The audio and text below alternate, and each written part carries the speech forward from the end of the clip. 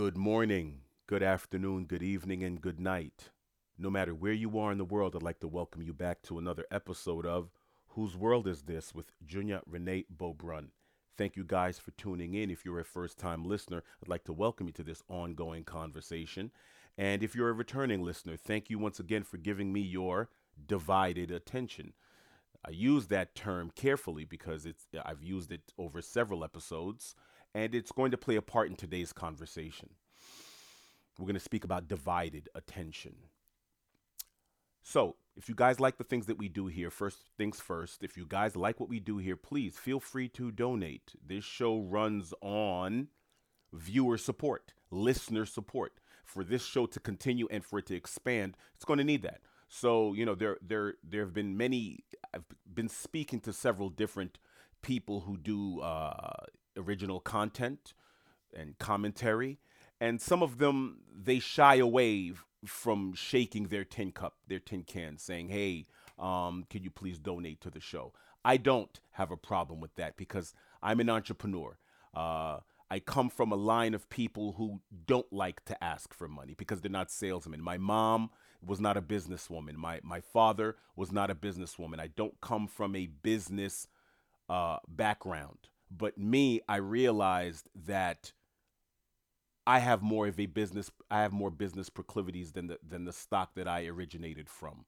And I realized that to get things done on this planet such as it's presently constructed, you let your intentions be known and you let your value be known.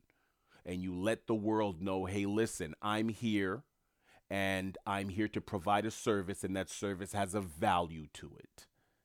You know what I mean? So there are some people that I spoke to that do content. They go, "Oh, I kind of shy away. I don't really like asking my viewers about that because they're bombarded by commercials and this, that, and the third, and I don't want to be that guy."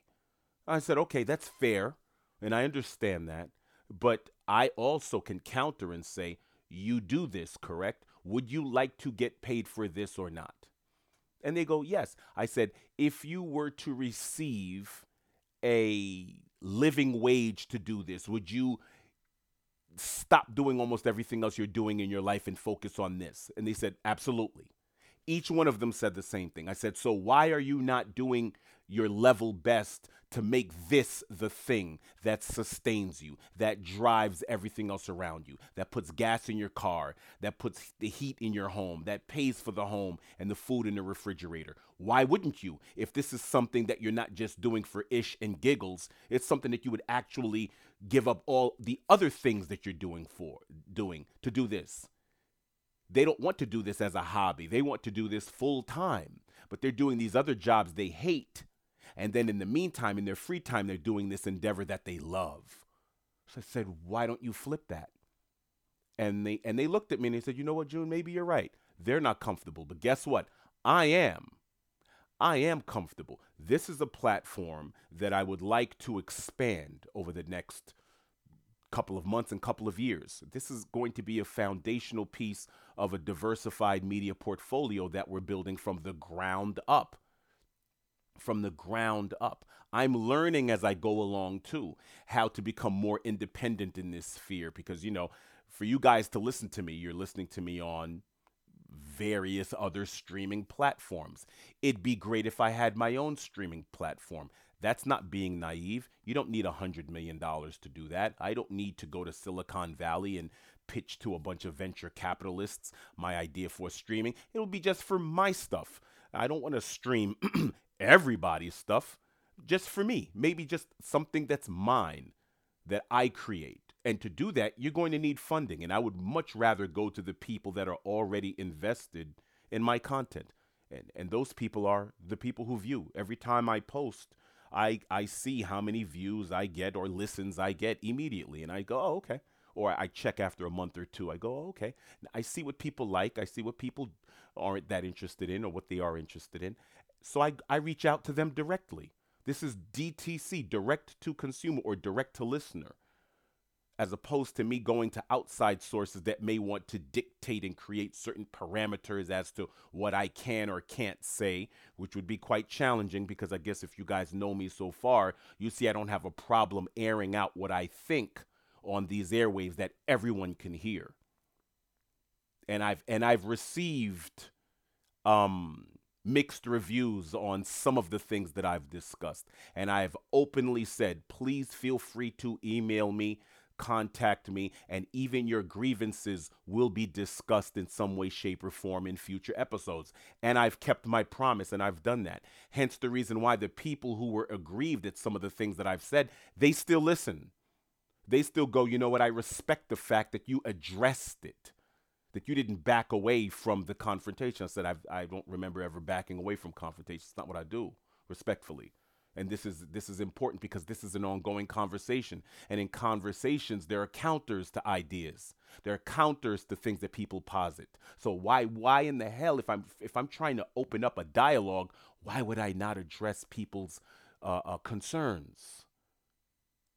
So I take the applause and the applauding and the lauding and all things in between in stride. It's all part of the process. It's all part of being communicative creatures, verbal creatures, as we are, intellectuals, okay, intelligent, sentient beings, so to speak. So, with all of that being said, please feel free, if you like what we do here, please feel free to donate. Our Cash App, if you use Cash App, our Cash App is $JUNBEAU. That's $JUNBEAU, Junbo. Our Venmo is also Junbo. So I'm Junbo at Venmo or Venmo at Junbo, however you want to do it.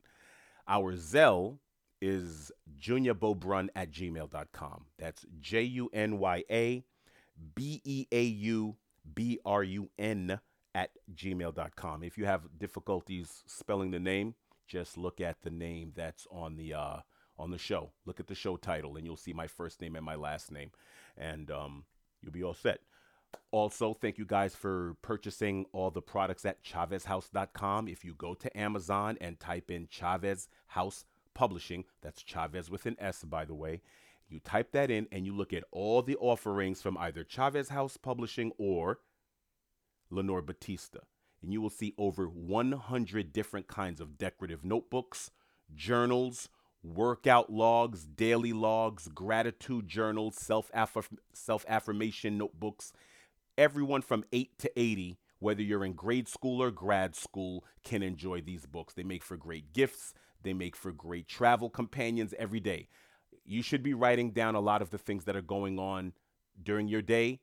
Don't wait till the end of the day. But there's a great journal called the Gratitude Journal that has certain affirmations for the beginning of the day and certain affirmations for the end of the day. And it brings it all together in a cogent fashion. So your day, you become the master of your day. Okay, like we spoke about last episode. Time is your master and it's your job to master your time. Okay, and these journals do a great job of bringing that together. You write these things down. You write down the promises that you make to yourself. Makes it a little bit more difficult to break a promise that you've made to yourself when you've written it down. And you can date it and you can mark it as a point in time. Okay? So what do we want to talk about today? Today, I don't know what I'm going to title this episode because usually I title it while I'm speaking. But you guys, I don't know if you guys know, I'm a big sports fan.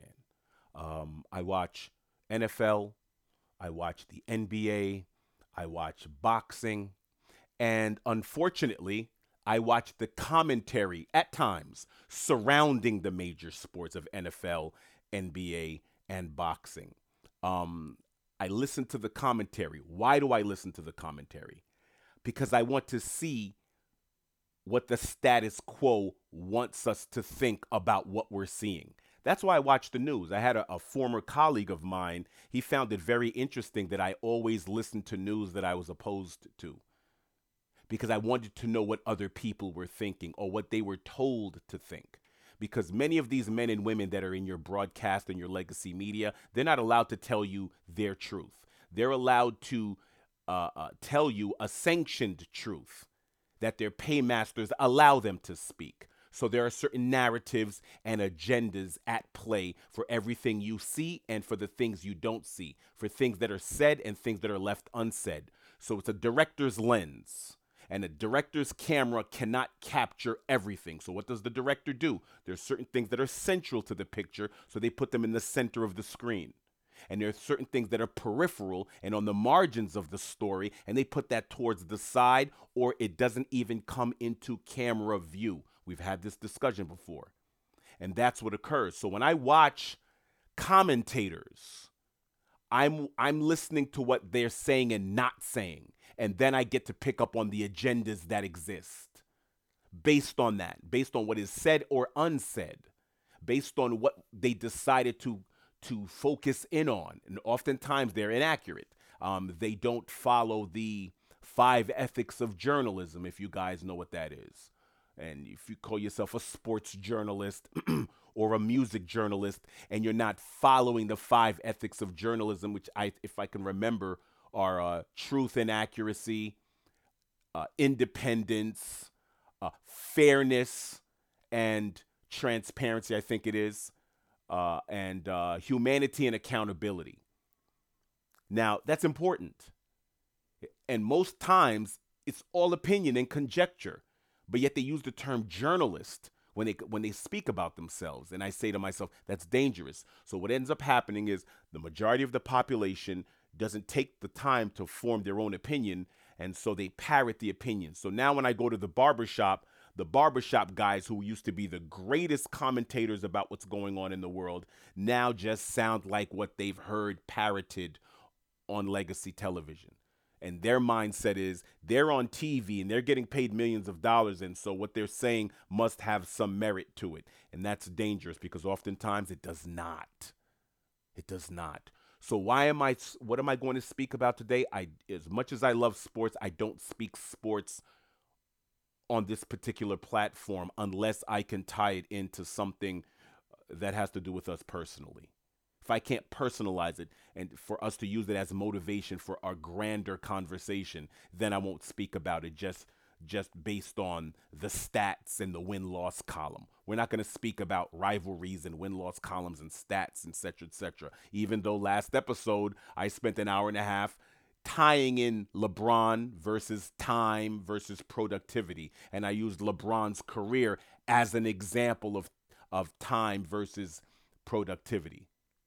You know, the best use of time, and his 20-year career being probably the greatest example of use of one's time in one's youth. Okay? But today we're going to stay on sports a little while, but we're going to tie it into something else. There's an NFL quarterback, and his name is Aaron Rodgers, and he plays for the Green Bay Packers. He's a multi-time MVP of the regular season. He's won a Super Bowl. He's a Super Bowl champion. And he has a tendency to march to the beat of what people call his own drum. He spent the last summer, I think, at an ayahuasca retreat.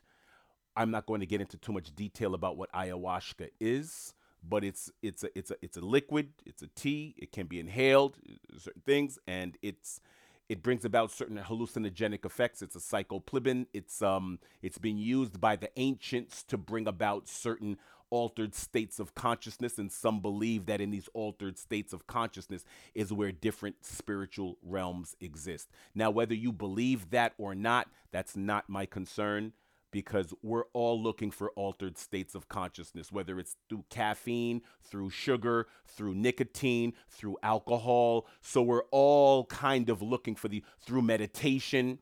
So we're looking for these dopamines. And this is not a drug per se, but he was lambasted and raked over the coals for spending time in the off season, finding himself, as opposed to playing, I guess getting involved in regular season activities with his teammates. Now he's gone on something called a darkness retreat, where he is in a cabin. I think this cabin is maybe 300 or 400 square feet. I'm not entirely sure. And he's in there, and he was supposed to be there for several days in total darkness. And he was ridiculed for that. But who was ridiculing him? It's people that have to go into work for 8, 9, 10, 12 hours a day, and have corporate paymasters and senior VPs of programming and programming directors and meetings and people that are on the strictest of time schedules and have to wait for commercial breaks, one could argue that their life may seem absurd to many. So they're looking at what Aaron Rodgers is doing, being in total darkness or taking ayahuasca and just looking and seeking out different versions of this reality. Because even though we're living on this planet as a collective, we're all seeking our own individual truths. Even if we're in a tribe, our family, our church, our teams, our musical interests, whatever the case may be, political interests, we're still looking for our own individual truth within this collective. So I don't begrudge anyone that's on a mission to find their truth, especially when you're looking to truths that have existed or practices that predate modern times. And that's where we're going now when we go back and circle back to divided attention. Reason why I want to bring that up is because there was a friend of mine a couple of years ago, and he went on a 10-day silent retreat. And there were times in my youth where I would be quiet for the whole weekend. I know that sounds, surprising to you guys because I can speak for hours on end. But you know why I can speak for hours on end? It's because I spent so much time quiet, listening to things that were going on in my own mind. There were times as a teenager and even as a young adult, I would spend the weekend not using my voice. I would lie to friends and certain family members and say, I'm going to be out of town this weekend. Meanwhile, I was just in my attic in my mother's house in Queens, New York. And what was I doing? I was reading. I'd watch a little TV. I'd walk around the neighborhood. And I would or walk around at night, because that's what I did. I'm a big time night walker. At least at that time I would walk around 11, 12 o'clock at night till about 2, 3 in the morning. I would just go on a walking spree. I don't care, dead of winter, cold, or summer. I preferred winter because no one was outside except me and the stray dogs and some raccoons. And I loved it. And I wouldn't use my voice. I would just keep thinking to myself, keep thinking. And then by the time I did decide to speak, maybe Sunday night or Monday morning, I would surprise myself with the sound of my own voice. And I would go, whoa, that's how I sound. Okay. And what I was trying to do was balance my inner mind's voice with my outward vocal and seeing how close I can get how I think, that inner thought process. How close can I get that mind dialogue, that inner dialogue, to sound like my outer dialogue? No one told me to do that. It's something I felt I had to do for myself. Why? Because I was working at different jobs and I was going to school and I always had to be around people and I had to say this to you and say that to you and I have to wear this hat to be in your company and I have to wear this hat to be in this other person's company. And something happened to me around 16, 17, 18 years old. I was a little tired of that. I have to sound like this around my girlfriend. I'm sounding like this around this group of friends, sounding like that around this other group of friends, sounding like this in school, sounding like this to my mom, sounding like this to my brother, who I felt I had the most accurate version of me was what my brother got, the most accurate voice. But I still had to conduct myself like an older brother. So there was that. So I was wearing all these different hats, but which hat was I wearing for myself? It was like that song, will the real Slim Shady please stand up? I was waiting for which are all of these me or are they not? And which one of these hats do I wear when I speak to myself? And that inner dialogue, something inside me told me, just be quiet. Just stop using your voice. Don't say anything at all. Let's see where that takes us. And that's exactly what I did. And trust me, the reason why you have this person in front of you now or in your headphones now or in your laptop or on your phone right now sounding the way he sounds is because of those times where I was quiet, not saying a word to anyone. So a friend of mine went on a silent retreat, 10 days, I remember he sent a post out and I saw that and I said to myself, my God, 10 days? I went 2 days and I had to tell the whole world I was off the grid. Even my brother understood. I told him, I'm not going to be saying anything this weekend or whatever. Tell mom. Sometimes I would tell him, go tell mom. Tell mom I'm just going to be upstairs. I'm just going to chill. I'm going to order pizza. I'm good. I'm not coming down to eat. I'm going to eat upstairs. And then she would ask me, is everything all right? I'm like, mom, everything's going to be fine this weekend. I just need a minute. She'd go, okay. And I felt great afterwards. And if anyone wants to know, well, how did it feel? It felt amazing. And I highly recommend it if you can. If you're in a position to do so, be quiet. See where it takes you. So I asked a friend of mine when he came back from the retreat. I said, dude, how was it? Like, how was it? He said he grew an inch. I said, really? I said, what does that even mean? He said, remember that movie, Any Given Sunday with Al Pacino and Jamie Foxx and every I said, yeah, I remember. Yeah, Oliver Stone, whatever, yeah.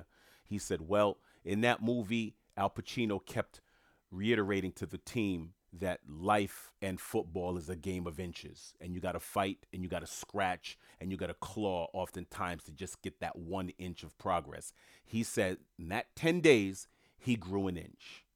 That's it. I was like, got it. I understood what that meant. He made a certain amount of headway in his life that he would have never been able to make if he did not take that retreat. If he did not go down that road and endeavor to be silent for 10 days in a foreign country that didn't speak any English. He was born in the States, by the way, this particular individual. Now, there wasn't a big revelatory, he didn't have a big aha moment. Okay? He didn't fall off his horse in Damascus. That's not what happened.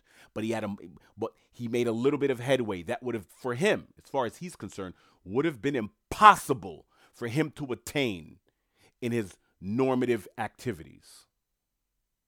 That's important. That's important because, ladies and gentlemen, let's go back to Aaron Rodgers, superstar quarterback, right?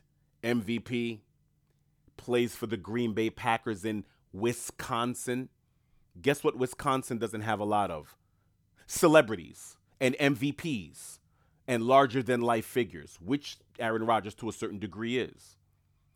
So if Aaron Rodgers says he needs to get away from everything for a moment, what's so absurd about that? Let me explain something to everyone. I don't have to explain it to you because you already know that. Within the last 25 years, dare I say within the last 20 years, there has never been a time in human history where a human being was exposed to this much information and had their own information exposed to the world. You are under surveillance based on every time you use your card, your credit cards, your debit cards, your phone, your geolocations, your social media accounts, your email, everything, even your television, the microphone, hey, such and such, put on Netflix or whatever. Every single last thing that we have is on a particular artificial grid. We are all on this artificial grid right now. Now, more than ever in the history of mankind. Let me tell you something. Life is fast. Evolution is slow. Archaeologists say that we've been on the planet a million years as human beings. But modern man, such as he is, has only been modern man for 200,000 years. So what were we before that?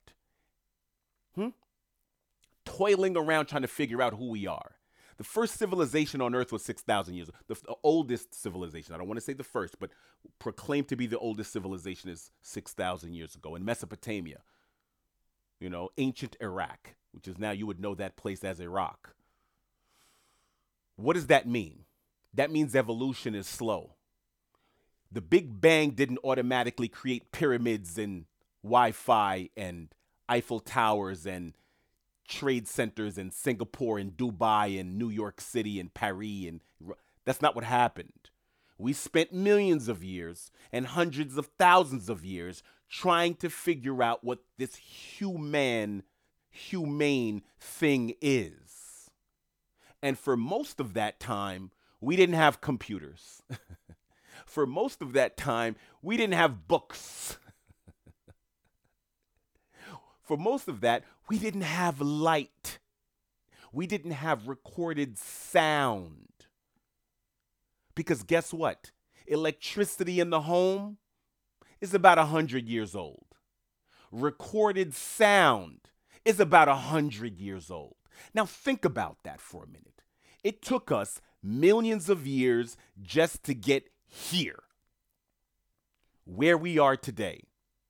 Millions. At the very least, 200,000 years of modern humanity got us this.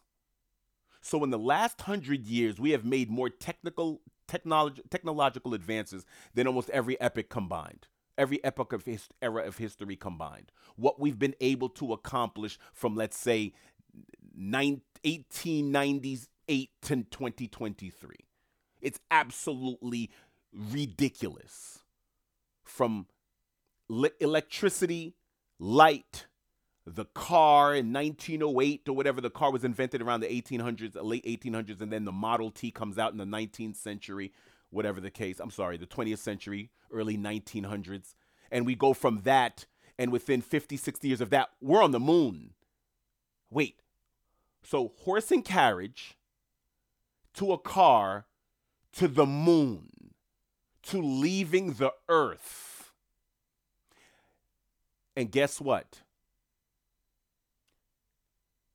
Our technology, as Albert Einstein once said, our technology has far surpassed our humanity. I'm going to take it a step further. Certain evolutionary biologists believe that this technology is happening too fast for most of the population because we are not accustomed to taking in all of this information at one time.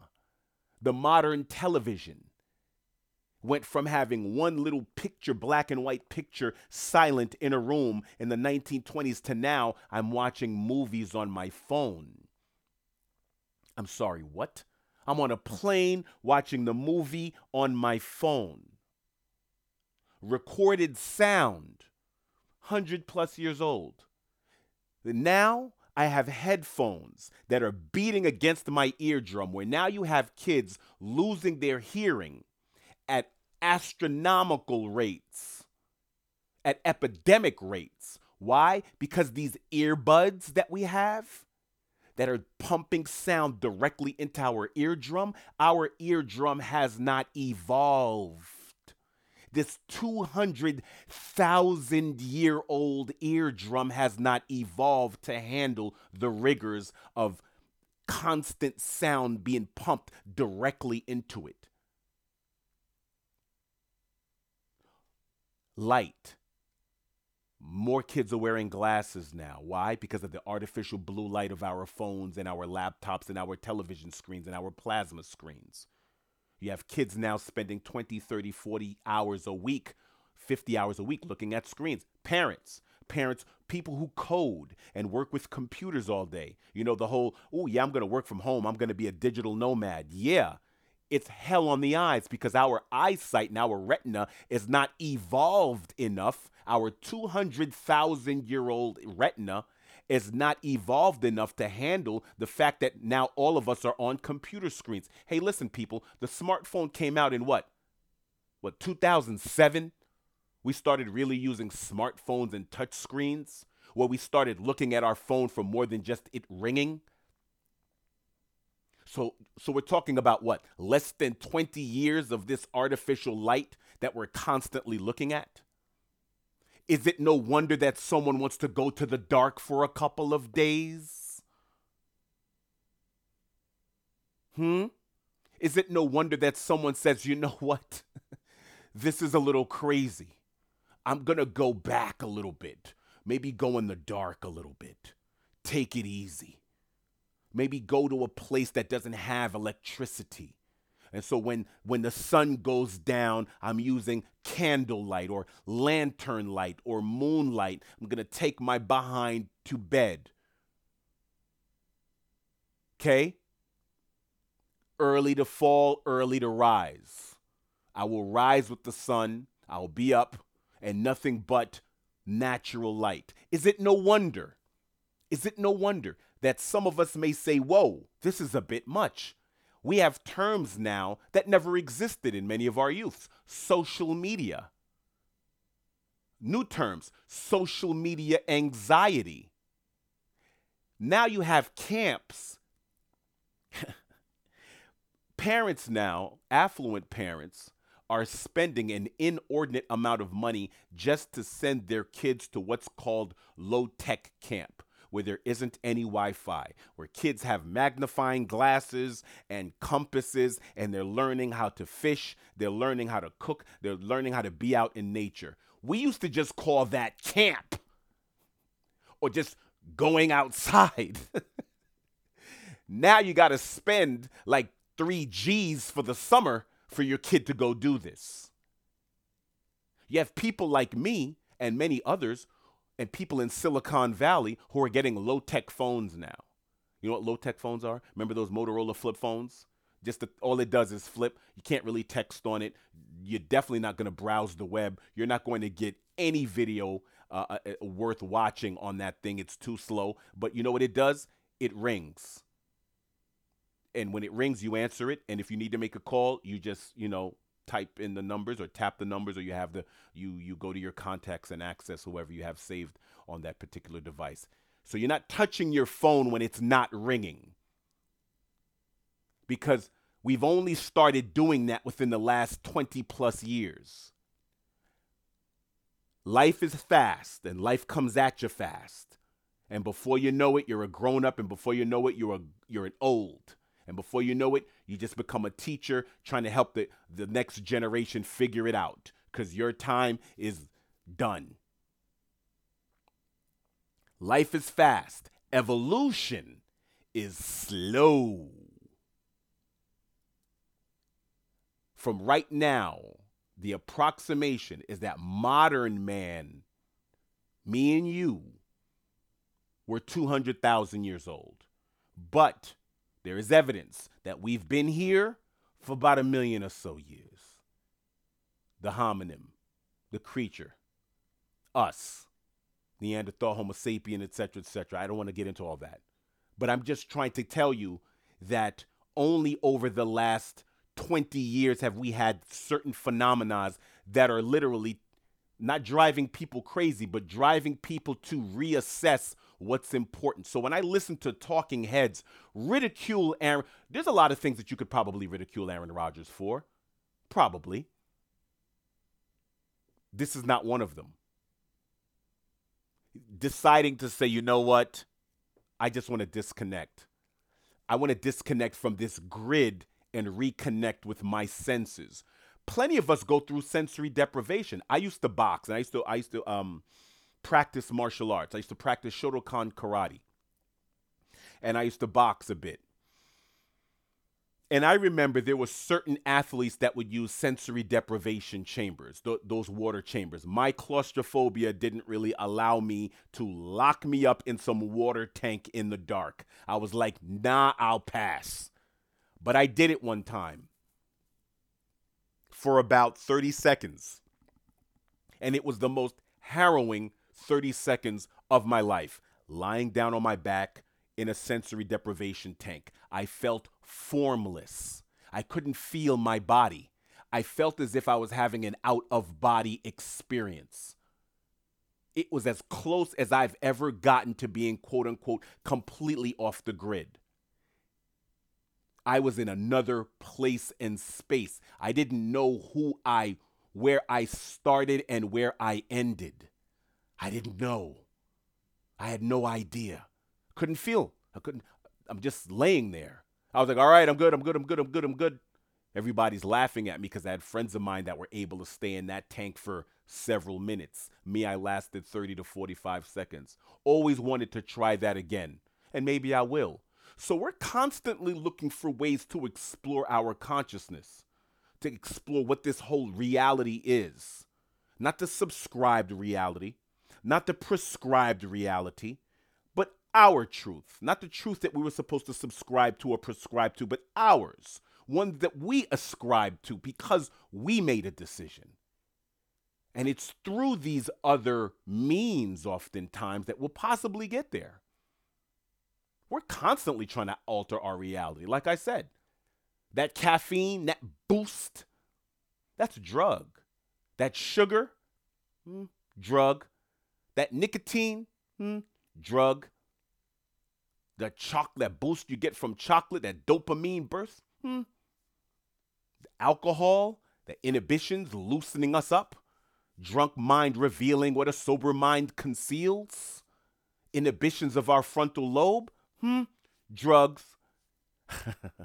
So when this man was being ridiculed for using ayahuasca by people who drink every Friday and have happy hour and have coffee in the morning and a beer for dinner and wine and alcohol and smoke cigarettes and maybe, partake in a bit of cannabis or this, or maybe even psychotropic drugs that were prescribed to them by the medical, by their physicians or psychologists or whatever, what have you. Guess what? How dare these people ridicule this man when all of us are on some type of drug right now? All of us are altering our state of consciousness in one way, shape, or form. When you're using terms like meditation, I was baptized Roman Catholic. I'm old enough to remember, and I'm a young guy, old enough to remember when meditation was considered a sin. Because it was altering your consciousness. Because meditation was about you finding you, not you finding God. Now we say meditation. Yeah, I meditate. People call everything meditation. The walks that I take, people say, yeah, June, when you take the walks of yours, you're putting yourself in a meditative state. Okay. I call it a walk. You call it a meditative state based on the repetition of me putting one foot in front of the other and concentrating on my inner dialogue in me. Fine.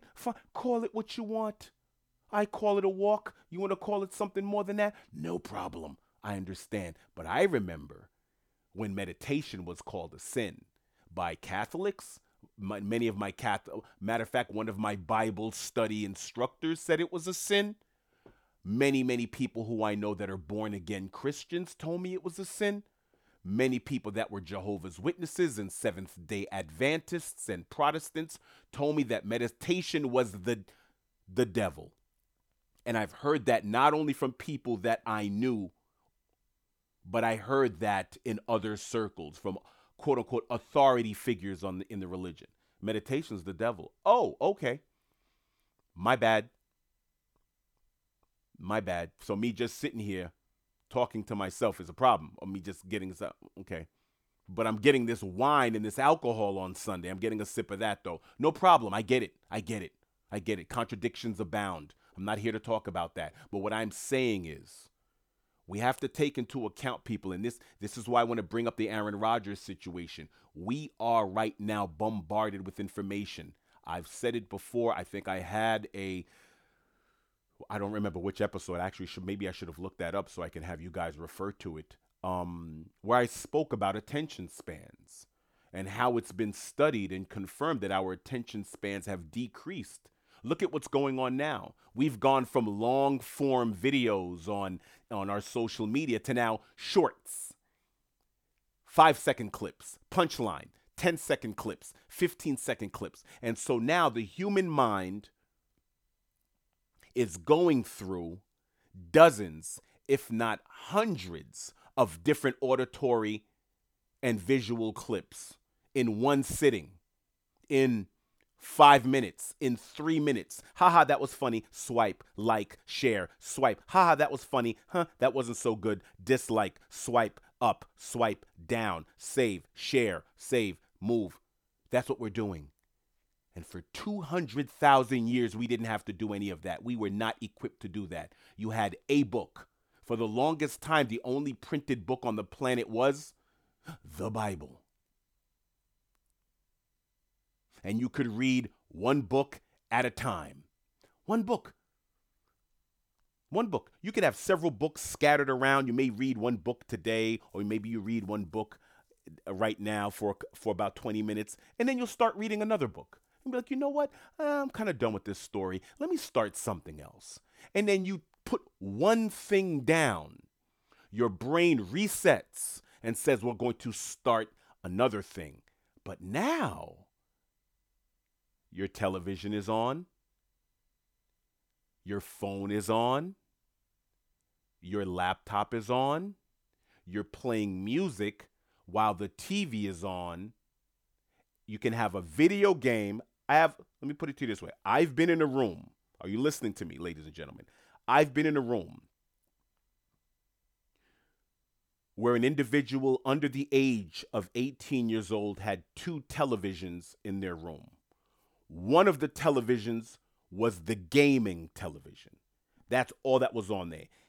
This individual has a special chair that actually is interactive with that gaming television. The chair moves with the game.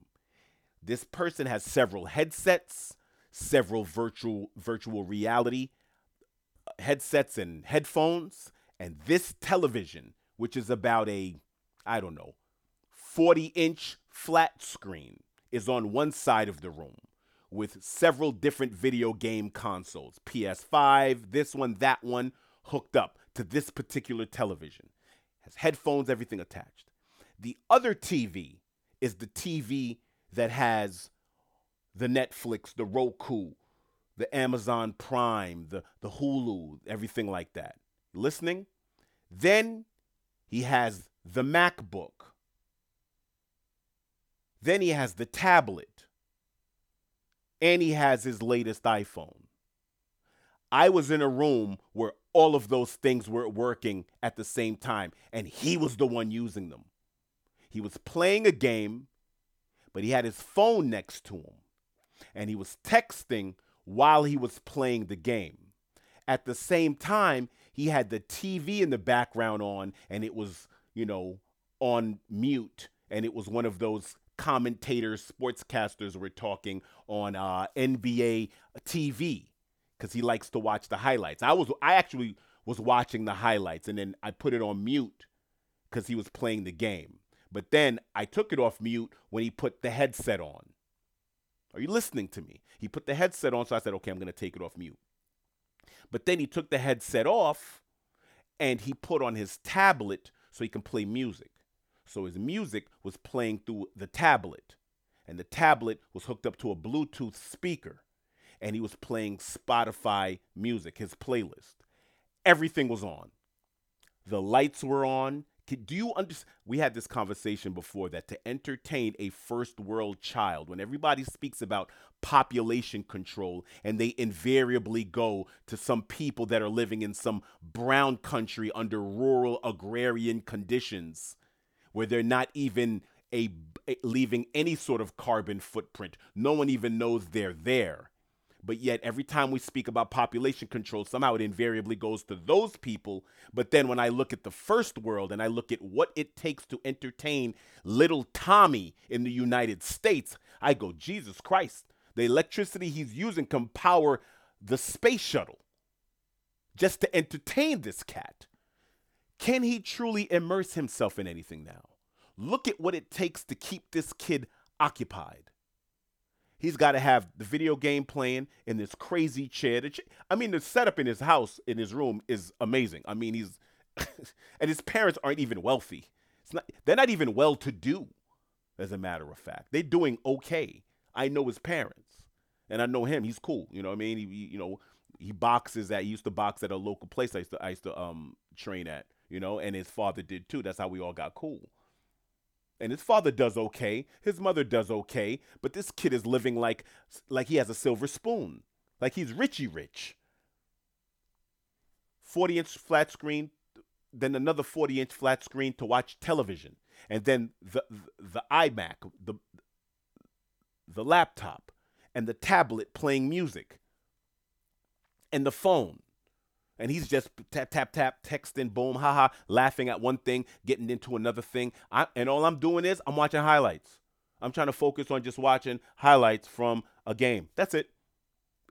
I'm looking at this kid do all these things, and I've caught myself being on the computer, writing something, having my phone, responding to a text, looking at the TV, and screaming at the television because I'm responding to something that was said. And then my girlfriend comes into the room, or my fiance, she walks into the room and goes, June, who are you yelling at? I'm like, oh, I'm yelling at the TV. She's like, you do realize that no one on that TV can hear you, right? I was like, yeah, no, my bad. She's like, okay, I'm just making sure you're not crazy. I'm like, oh, yeah, well, not that crazy. But yeah, I'm a little crazy, but not that. So this is a new phenomenon. We went from having one TV in the house, and that was in the living room. There were maybe two TVs. One was in the living room or the family room, and one was in the parents' bedroom. No kids had TVs in their room, or maybe you had a little TV that was on the kitchen countertop. That's when families were getting fancy. You know, remember that little TV? I don't know if some of you out there even know that. The little TV you had in the kitchen when mama was cooking or whoever was in the kitchen, you could turn that on and watch something for yourself while maybe the kids and the dad or whatever, they're in the living room watching something. Like the mom could watch her stuff while the boys are watching their stuff in the living room, but no TV in the bedrooms. That became a newer, more modern phenomenon as interest became more diversified. More channels mean more interest because now there's something at 8 p.m. that you want to watch, but there's also something at that same time that I want to watch. Different interests, now different televisions. I remember when we had to turn off the TV in the living room at 8 p.m., before 8 p.m., and take our butts to bed. And when we went to our room, there was no electronics to speak of. I had one electronic device. You know what that was? My radio. That was it. So I would listen to the radio when I couldn't sleep. That's all. I had a cassette deck, radio, a bunch of books. Pick something, bruh. You want to read, you want to write, or you want to listen to the radio. That's all you got. But somewhere along the line, you're going to have to use your imagination. You're going to have to pick one. So what I would do, I would pick one. Maybe I'm listening to the radio. Maybe I'm recording music. Maybe I'm recording a talk show. And then I'll decide to read a little bit. And maybe I'll write a little bit. Maybe I have some things on my mind. Or when I got old enough and I didn't have the same kind of curfew, maybe I'll just go for a walk. But the TV was off in the house. The TV was off. It's like no more television, no more noise. So I had to get in touch with the normative natural world. And the natural world consisted of at a particular time, everything shut off and you had your mind. It was me and nature and maybe a book, maybe the radio, recorded sound. That's it. No blue light. No light that was weakening my eyes. No tiny, minuscule headphones that were beating up against my eardrum, my 200,000-year-old eardrum that is not acclimated to handle that level of abuse. And guess what, people? When you lose your hearing, you don't get it back unless you get a hearing aid. The hearing you lose is the hearing you lose. It's like your gums. When you lose your gums, it's hard to get back. Pretty much it's what it is. And that's what's going on. We have a human population on Earth that is not equipped to deal with the level of information that they're receiving and the level of information that they're actually of theirs that's being exposed out there into the world, that is being uncovered and revealed. That's the truth. Social media anxiety, social media depression, social media attachment, digital amnesia. Ever happen to you?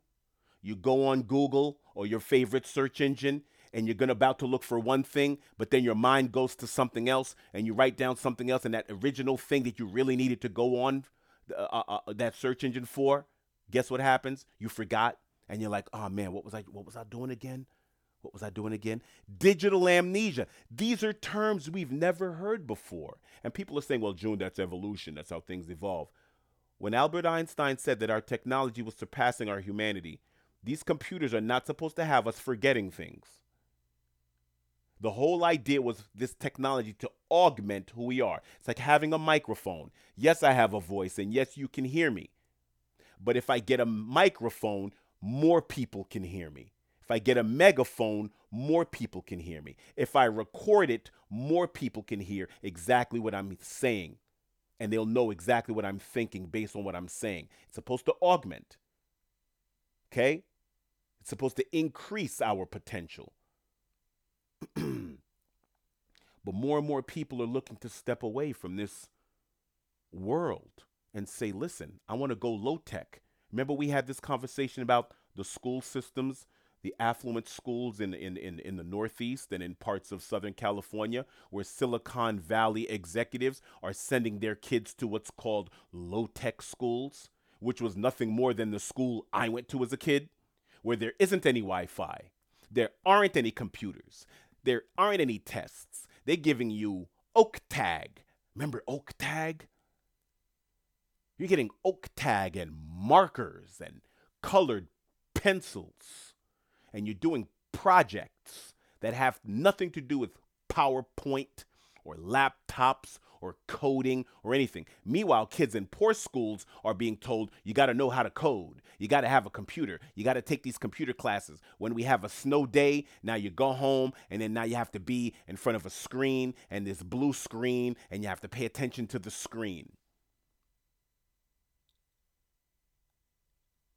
Now,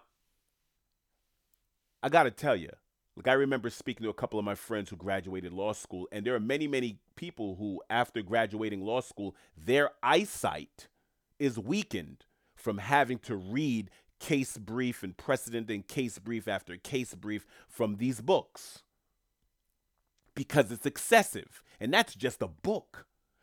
This artificial light that's being pumped into our eyes for 20, 30, 40, 50, 60 plus hours per week. I don't care how far away the TV is from your bed or from your couch or how many of those little screen protectors you put on, privacy protectors to tint the light. It's an artificial light that your eyes are looking to interpret. You can't tell me that some of you haven't had headaches after staring at your phone for a long time. Look at how close that phone is to your face.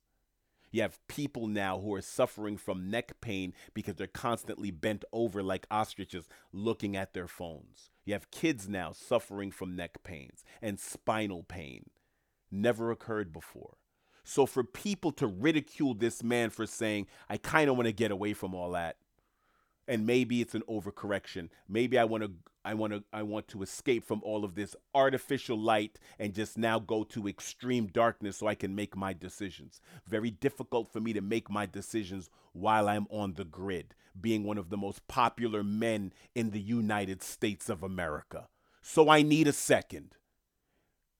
His forthrightness about that, regardless of why he did it. Was he looking to get attention? Was he looking to seem as if he was different? Regardless of intention, regardless of what, I applaud him for actually saying, I needed a second. I needed a second away from everything going on. I understand. I'm not saying I'm like Aaron Rodgers, but I'm saying if I were in the public eye like an Aaron Rodgers, I would be more Aaron than many, many other people. I would be more attuned to getting off of the grid, but I guarantee you it would be undisclosed.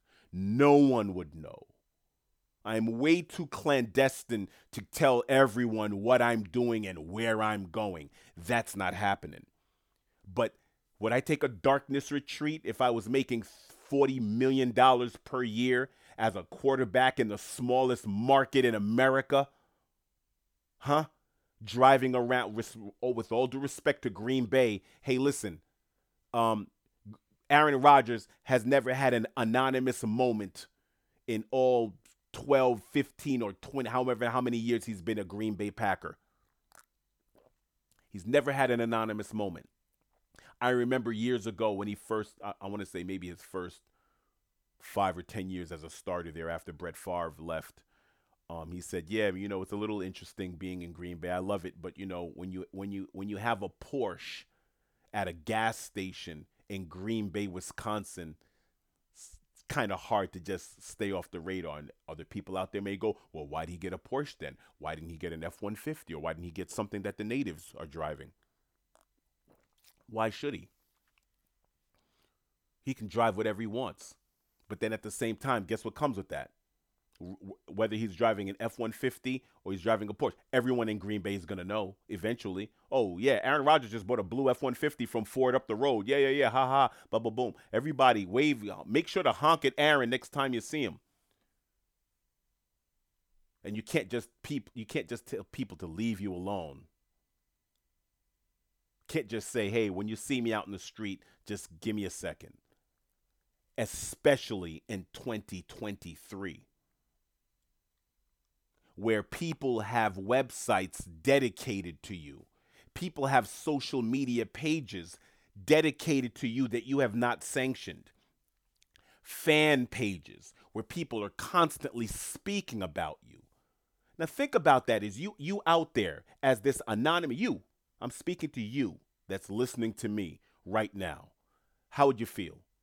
These people are just athletes. They're just people like you and me.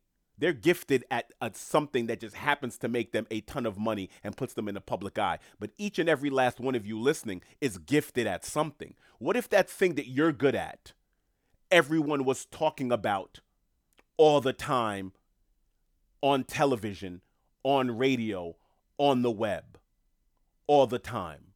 And everywhere you went, you were recognized for being the best teacher ever. But because you're excellent, but you're not perfect, your imperfections become fodder for smaller, less accomplished human beings, respectfully. People who make a living tearing you down. There's a whole cottage industry where people make millions of dollars to ridicule Aaron Rodgers and what he's doing. Do you understand that? That they foam at the mouth because he did this or he said that. That's their job. Parasitical as it is, that's their job. That's what they do. That's how they pay their bills. That's how when they brush their teeth and look in the mirror, the person looking back at them, that's what that person does for a living. And they're okay with that because they live a good life. You drive whatever you want to drive. You eat whatever you want to eat. You can live almost wherever you want to live. Worrying about food, clothing, and shelter, which is what human beings have been concerned with since they got on this planet, since we sprouted for millions of years, and especially for the last 200,000 years, our basic necessities has been at the forefront of our existence.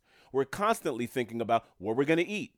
3, 4, 5 times a day, we're worried about food in the modern world. Where are we going to live? How are we going to keep a roof over our head? Do we have a roof over our head? Do we need a better roof over our head? Is this place safe enough? Food, clothing, and shelter. So when you put yourself in a position where you don't have to worry about those things the same way, I guarantee you there are many people that would do a lot worse things in life to have that taken care of than just talking ill of someone else. That's the world he's in. Imagine you were in that world. When I sign up to be great at something, does that mean I'm signing up and I'm forfeiting my privacy? I'm forfeiting my right to just walk down the street and just be? Is that what I forfeit? I have to live in that bubble?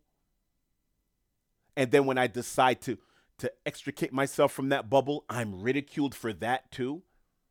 But the reason why I say, I don't know why he mentioned it. He kind of likes the attention to a certain degree, but I understand why he did what he did. I would have never told anybody.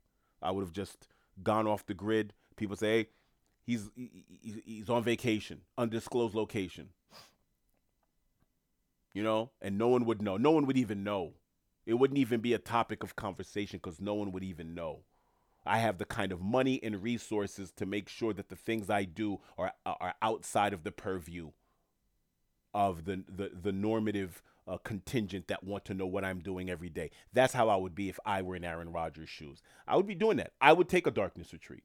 If I was a Green Bay Packer quarterback, MVP, Super Bowl winner, and everyone's wondering what I'm doing, why I'm not winning, why I'm doing this, why I'm doing that, who am I dating, why am I dating them, et cetera, I'd go, you know what?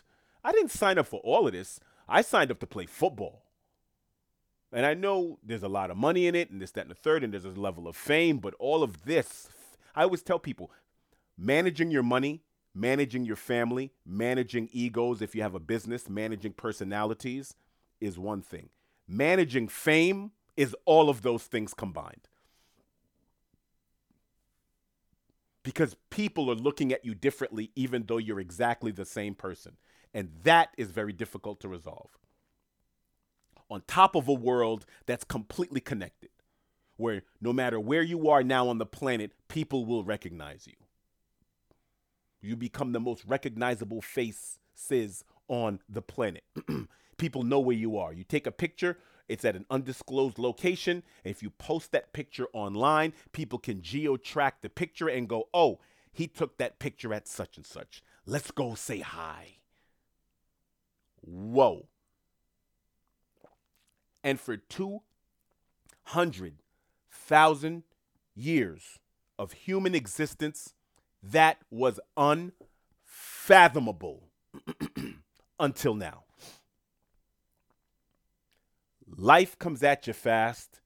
You're here today, you're gone tomorrow. But evolution is slow.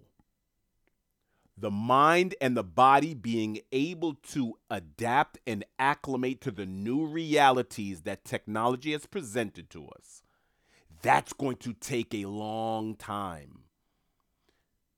It's happening faster than the natural human mind can actually take. Your ears are failing, your eyes are failing, your mental and your spirit is failing. It's not me. This is not me opining. Social media anxiety, social media depression, the dopamine that was created from the like button. Had we not had this conversation before, how many behaviorologists and psychologists and psychiatrists and mental health professionals honed in on the like button? They knew what that like button was going to do. They knew what those views were going to do. That people looking for validation. And now look, you have things people called influencers. People doing anything to be seen. Maybe this was always what human beings were. Maybe now we just have the opportunity to show exactly who we are. Maybe. Or maybe humanity is descending to a certain degree. To a place where intellectual pursuits are being put on the back burner and being seen is enough. That's enough validation. It's okay to not know anything. It's okay to not be talented. It's okay to not hone your skills as long as you're being seen. Where being seen is the end all be all. Being atted, being mentioned, being tagged, being liked, being shared, being viewed, reviewed. That's what everything seems to be whittling down to. And if you don't want that, and if you spent the majority of your life where that wasn't the reality, because Aaron Rodgers is almost a 40-year-old man, which means that he spent the majority of his life not under those rules and under that reality. He remembers a time where none of this was a part of his reality. What, AOL chat? Anybody remember AOL chat and Yahoo Messenger? That came out in the mid to late 90s. That was like 97, 98, right? And then MySpace. When was that? When did I get on MySpace? I don't remember. I think that was early 2000s, 2003 or 4, something like that. And then Facebook came out in 2000, whatever. I guess for the general population, because Facebook was more for, college graduates to sort of connect with each other. But then it was to the general public, I think 07, 08, right? So this whole world that we're in now is less than 20 years old. But if you want to count AOL, because I remember AOL chats, I remember people being on that and people going to visit people they just met online. And, we're going to go check these girls out. We were talking to them on AOL chat. I'm like, are you sure about that? You're going to go to their house? Okay. I wasn't sure. I didn't know what it was. I was like, you don't know. What if you're talking to a dude? That used to always be my thing. What if you're talking to a dude? What if it's a dude trying to set you up? Remember, I lived in Jamaica, Queens, New York, and unfortunately, I was exposed to certain realities, and the certain realities were that certain decisions held life or death consequences. My mortality was called into question. Certain moves that I made growing up, I had to think about that. Oh wait, I'm not about to meet some chick meet some person on a chat that says, "Hi, I'm here with my girlfriends. How many of you are there? Come over." And my boys are going, "Yo, June, we need to get over there." Yeah, no. I'm no. Yeah, come on, man. You don't want, you got the car. Get the no, no. Get the car. Get your no, no, no, don't know. No, I'm not doing that. Or that Yahoo Messenger. Nah. Let me just. If we see some girls on the street, we'll say hi. I'm not. I didn't even understand it as a concept. I didn't understand people coming from my environment would even do that. But that's the things that were going on. And I bring that up as a side, as a brief aside, but it let me know that we were abandoning our reasoning for these gratifications, for this new information. We were abandoning what we knew. We were abandoning our reality for these new realities. And within a couple of years of that, you had MySpace. A couple of years of that, you had Facebook. And then now all the information comes out now that all of the creators of these social medias knew that people were going to be attached and addicted to this and want to do that more, use these online vehicles more than actually going outside. That's why when you go outside in your neighborhood, you can't find a kid, because you know why? They have two televisions in their house, a laptop, a tablet, a cell phone. Why am I going outside? Why am I burning ants with a magnifying glass? There's no wonder in playing with the snails and the caterpillars and the ants when I can put on a VR headset and be transported to wherever and not have to use my imagination at all. Just everything is being fed to me. Fed to a 200,000-year-old brain, a brain that's just receiving this information for the first time. It's like the first time your kid tastes ice cream. Remember that? You ever gave a baby ice cream and you look at their eyes get dilated from the sugar and they just look at the cone and look at the ice cream and they go, "Holy, what's that?" But guess what, people? Guess what you can't live on? Ice cream. It's a great treat. I love ice cream. That baby give it a little taste. That's it. It's enough sugar for you in your little body. That's what this technology is to us. That's how much of this technology we're supposed to be using. That little tiny spoonful that we gave that of ice cream that we gave that baby. That's how much technology our brains can handle. This flipping through the shorts, and then having the television on at the same time as the Bluetooth, as the streaming music, and we're doing all of these things at once is the reason why I say, if you're listening to me, I consider it a privilege and an honor and an absolute gift that that I am receiving your divided attention. Because rarely is someone just listening to me. I have a couple of people listen to me before they go to sleep, which is dope. I'm the voice that they hear right before they go to bed. So maybe some of the things I'm saying is seeping into their subconscious, which is awesome. There are several people who says I make for great bedtime listening. I'll go, okay, all right, cool. I'll take it. I hope that they hear some of the stuff I'm saying, and they're not just, I'm not just sounding like that white noise in the background that helps them relax and go to sleep. I'm hoping that some of the things that I'm saying is going in. I have a couple of friends of mine who listen to me on the treadmill. They say, "Yo, June, things you say are great for treadmill and running on the track. It's awesome." Some people listen to me when they're driving to work. But guess what's happening? You're doing more than one thing. When you're in a car, you're taking in a tremendous amount of information. Okay?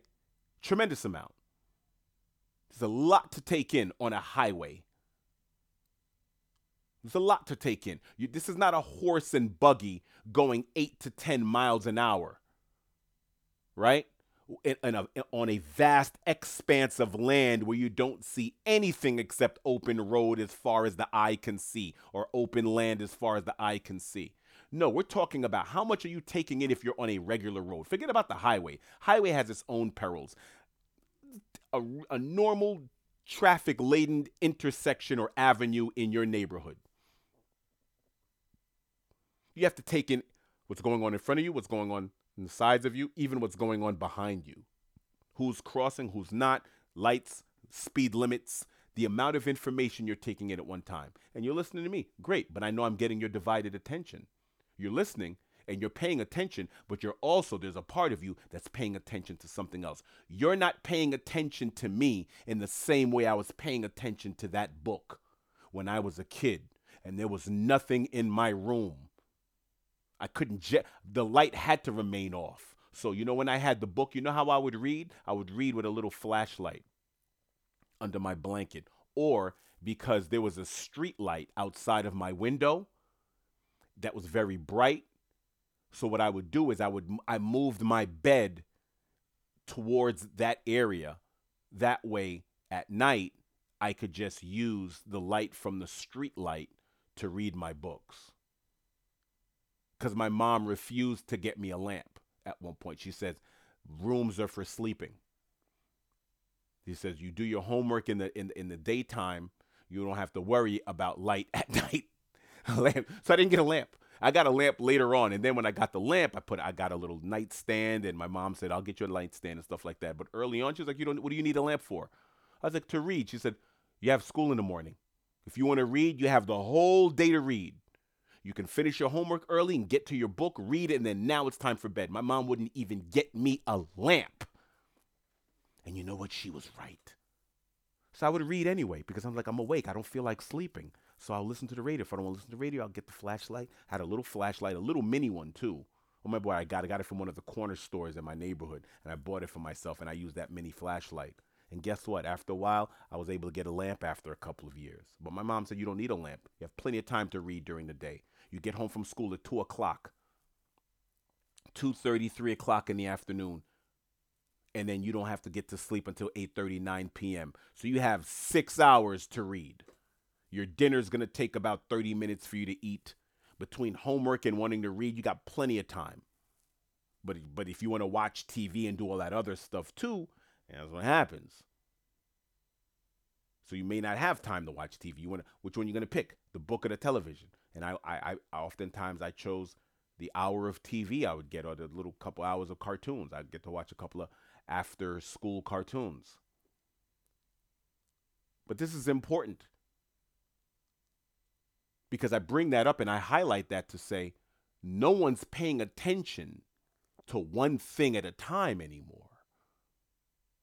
And that's all we could do at one point for most of our history, was one or two things at a time. Now you're doing 20 things at a time.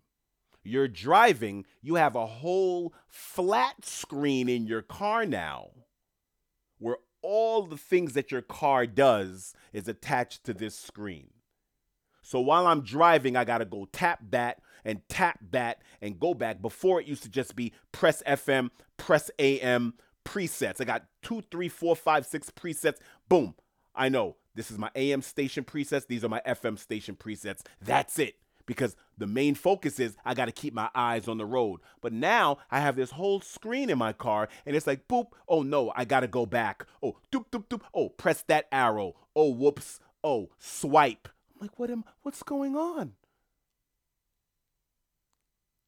People want to talk about don't text and drive. I have a big screen. My screen has my AC in it. For me to control the climate of the car, I got to go to a screen. What happened to just a knob? AC, room, turn it. I don't even have to look. Boop, boop. Turn AC, press. Now I have to look directly at that screen as opposed to my windshield.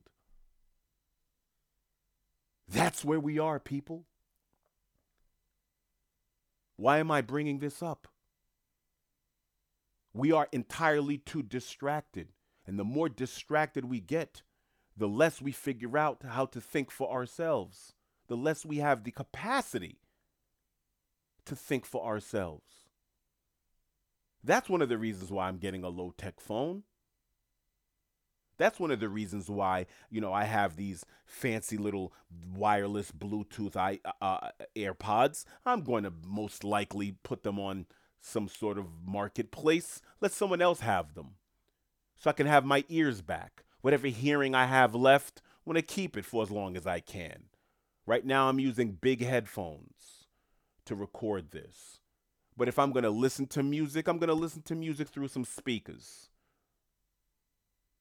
And it's funny, when I go to the book, sometimes I like to write and do research at this particular bookstore. And I put these headphones on my ears. And these headphones, they're Bluetooth, but they're not connected to anything. They're not connected to the laptop. I'm just using them for noise canceling purposes. So certain ambient noises aren't around. So why? So I can be less distracted. So that's what I want from people. If you're going to listen to something, listen to it. If you're going to read something, sit there and read it. There are people right now that can't read whole books. Every one of these articles now are telling you how many minutes it is to read it. Oh, it's a 10-minute read. I ain't doing that. I've had friends of mine say, damn, June, your podcast is about an hour and some change long. I'm not listening to that. You binge watched your favorite Netflix show in a night. There were eight. I told one of my friends to watch a show. The show had one. It was a limited season. It was a limited series, a limited series that had 8 episodes. It was on Netflix. I told my friend at noon, yo, bro, you got to check this show out. Show's crazy. He was like, for real? The next day, he was like, yo, it was crazy. I said, which episode you on? Oh, no, I finished it. You finished it? I'm like, bruh, I just told you about it yesterday. That's like 8 hours of TV. Yeah, I know. I couldn't stop. Bro, you had to. And he works. He didn't watch it at work because when I texted him, he was at work. It was like 12 noon on one day. So don't tell me you can't watch. Don't tell me you can't watch my stuff, because I was gonna shorten this platform. I had several people tell me, don't you dare shorten it. People will figure out a way to listen to it in its entirety. They don't have to listen to it all at once. I was like, man, people's attention spans. I don't want to just drone on and on about particular subjects. And people have texting. People are doing everything else except. I had more than a handful of people that I reached out to when I first started doing this platform a couple of years ago, and I was like, I don't know, man. I had a couple episodes run long. I cut a couple of episodes short, and I knew that I had more to say. And they were like, "Why'd you do that?" And I said, "Well, because people, say, no, do it." And now more than ever, I thank them for that because I took their advice. I said, you know what? If it's gonna run long, if it's going to run an hour and 5 minutes, an hour and 10, an hour and a half, fine. If it's going to even run 2 hours, you sit in the theater and you watch a movie for an hour and 45 minutes, oftentimes over 2 hours. You do that. We're binge watching television now more than ever. We'll spend hours on YouTube, hours on TikTok, hours watching content after content after content that sometimes we don't even remember. Digital amnesia. So that's why I call this a conversation, because many of us out there aren't even having conversations. You can call a friend and they'll respond with a text. Hey, what's up? You're like, oh, yeah, I called. I just wanted to hear your voice and have a conversation. Oh, okay. And they'll proceed to text because they're not comfortable to talk to you. They're more comfortable with TTYL and LMAO and haha and emojis to express themselves. So that's why I said, fine, I'm going to do this long form. And then when you see the success of people like Joe Rogan, and you're like, oh, his show is 2, 3, 4 hours long, this guy. He's bringing on, the difference between he and I is his guest driven show, and his guests do infinitely way more talking than he does, even though Joe Rogan is quite interesting and is a renaissance man in his own right and can probably carry a show just based on his own experiences if he wanted to comment on things. But he likes to hear from other interesting people, so he has them on. Maybe one day I'll do a show like that, as opposed to me just rattling off my own revelations. I'll have people on it. But, like I said, that has a lot to do with donations and new technologies coming in, because that's one of the great things about a technology is that I can connect with people that I don't have to be in the same room with, and we can create a conversation. So that's one of the things that bothered me about I felt that I needed to speak about, because I thought to myself, my goodness, here we are, this human race, this human race, been around for a couple of 100,000 years as modern human beings. Okay? As modern human beings. But it's been said that we've been around for a couple of million years. But for all of that time, we've never had this level of information and technology bombarding us from at all times. There are people, I'm guilty of this, who used to sleep with headphones in their ears and I used to listen to a lot of economics lectures. And my girl would say to me, "Why is it that you need to hear that to go to sleep?" I said, "It relaxes me." She said, "Hearing about the economic conditions of the world relaxes you." I said, "Yeah, it actually does." And I actually retained that information. I used to listen to Wayne Dyer all night, or I would listen to Malcolm X speeches on my big headphones. So I had to sleep on my back. So because I would crush the headphone if I tried to sleep on my side. So I had a whole playlist on one of my old iPods where I had almost every Malcolm X speech that was ever recorded, and I would listen to those. Or I would listen to Wayne Dyer. I would listen to this one and that one. I would listen to certain lectures from other people, and I just enjoyed it. And I enjoyed just sitting there looking at the ceiling and listening, because it took me back to my youth, where there was only so many things, so many electronic things to bombard yourself with. There was a television that had limited use and was being regulated by my government officials, which were called Mama Bear, right, and Papa Bear. They're like, no, no, don't touch the TV. Oh, damn! I just want to no go outside. Ugh, all right. Leave the TV alone. Stop burning electricity. You don't pay bills here. Go outside. Typical Caribbean household. You don't pay bills. Go outside. Like, oh, but I just wanted to. No, no. Like, not even listening to me. Like, get out of here. What are you talking about? You acted like you have a voice in this. There's nothing you can say. There's literally nothing I could say to get that TV to turn on once they said no. So it was futile. So most times I didn't bother. My brother, on the other hand, would be like, please, please. But me, I was just like, whatever. They're not gonna listen to me. But that was important. 200,000 years of human evolution did not prepare us to be swipe, swipe, swipe, bombarded, video game, VR, headphones. Now you have a headphone with a mic, and now you're talking to some other kid or some other person that's God knows where, doing the same thing that you're doing. They have a TV on, they have music, they have Bluetooth speakers attached to the wall. Sensory overload. What are we doing? So if this man wants to overcorrect, wants to say, you know what, I need to be in full darkness. I'll tell you something. I was in Haiti a couple years back, several years ago, and it's in the countryside, near my mother's hometown where she grew up, and there's no Wi-Fi, and there's also really no electricity per se. The only way to get electricity is if you have one of those gasoline powered generators. You put the gasoline in the generator, you turn on the generator, the motor sounds like a big motorcycle or a big Harley or a lawnmower, and you get light. But obviously, you're not turning on this big lawnmower sound at night. So by the time the sun goes down, or by 7, 8 p.m., guess what? The generator is off. And you revert back to lanterns and candles. I remember sitting outside on the patio. I had several cousins with me. It was so dark outside that I put my hand directly in front of my face and I was waving it, and I couldn't see a thing. My cousins were next to me. They were laughing, cracking jokes, and the most peculiar thing occurred. Someone was walking on the outside of the gate of where I was living. I mean, it's completely dark. I mean, the moon was covered. I don't know if it was a cloudy night, completely dark. The blackest dark. I mean, I could only compare it to being in a closet with no ambient light whatsoever.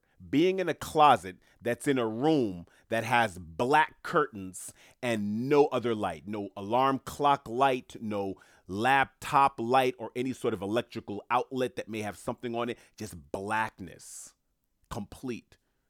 And I remember I'm sitting out there in wonderment, in complete astonishment, because I've never been in a place this dark. And I'm putting my hand in front of my face. I'm doing all types of funny stuff to myself, just laughing. I'm a grown up, like, what the hell's going on? And then one of my cousins goes, "Hey, what's up, man? How's everything going?" And then a guy from across the fence goes, "Hey, everything is cool." I'm like, "Wait a minute, who's that?" They're like, "Oh, that's such and such." I'm like, "How did you see him?" They're like, "Oh, yeah, I saw him." I'm like, "No, no, no. How?" I had 20/20 vision. How are you seeing him and I don't? He was accustomed to the night. Every one of them saw him. They're laughing at me. Everyone is having a blast. I'm disturbed because I'm like, wait a minute. I need to know, where did you get those bat eyes, cat eyes from? No, it's not that. It was me. Me with my blue lights. Me with my iPhones and my laptops and my tablets and my plasma screens. I couldn't even see what was going on right in front of me anymore. My eyes weren't accustomed to that level of darkness. And that's nature. We weren't in a cave or in a cavern or in some coal mine. We were on the patio, outside, hanging out. Because we blew out the lantern or the candle. I think we had the little gasoline lantern thing. Blew that out. We're just outside chilling. Everybody's laughing. Everybody's hanging. My cousins are tapping me on the arm because we got a little rum. He's like, "Yo, and I'm feeling for the cup. Boom, take a sip, pass it on. Drinking some real Caribbean moonshine. That thing was the strongest liquor I've ever had in my life. It was crazy. I was like, what the heck is this? And they saw everything. I saw nothing. I'll never forget that. I'll never forget that because it was the most sensory. It was almost sensory overload because now I could hear things. Things were going on. I'm listening. I'm hearing things. Guess what? Because now my senses were allowed to explore, and it had my undivided attention. There was no screen to distract me. No phone. No artificial light. No anything. And I have my cousin sitting directly right next to me on my right hand side, greeting someone on the outside of the fence who I can't see. And that person says, "Hey, what's up?" And just walk into such and such's house. And I'm going, and that person, I can hear their voice. So my eyes are following their voice because I can't even see, not even a smidgen of a silhouette of this human being. And I'm listening to them. And then finally, my ears start to hear them walking. So I'm looking at that direction and I can start to hear their footsteps a little bit as they're walking off. And I'm going, what in the heck is going on? That was humankind for most of our existence until now.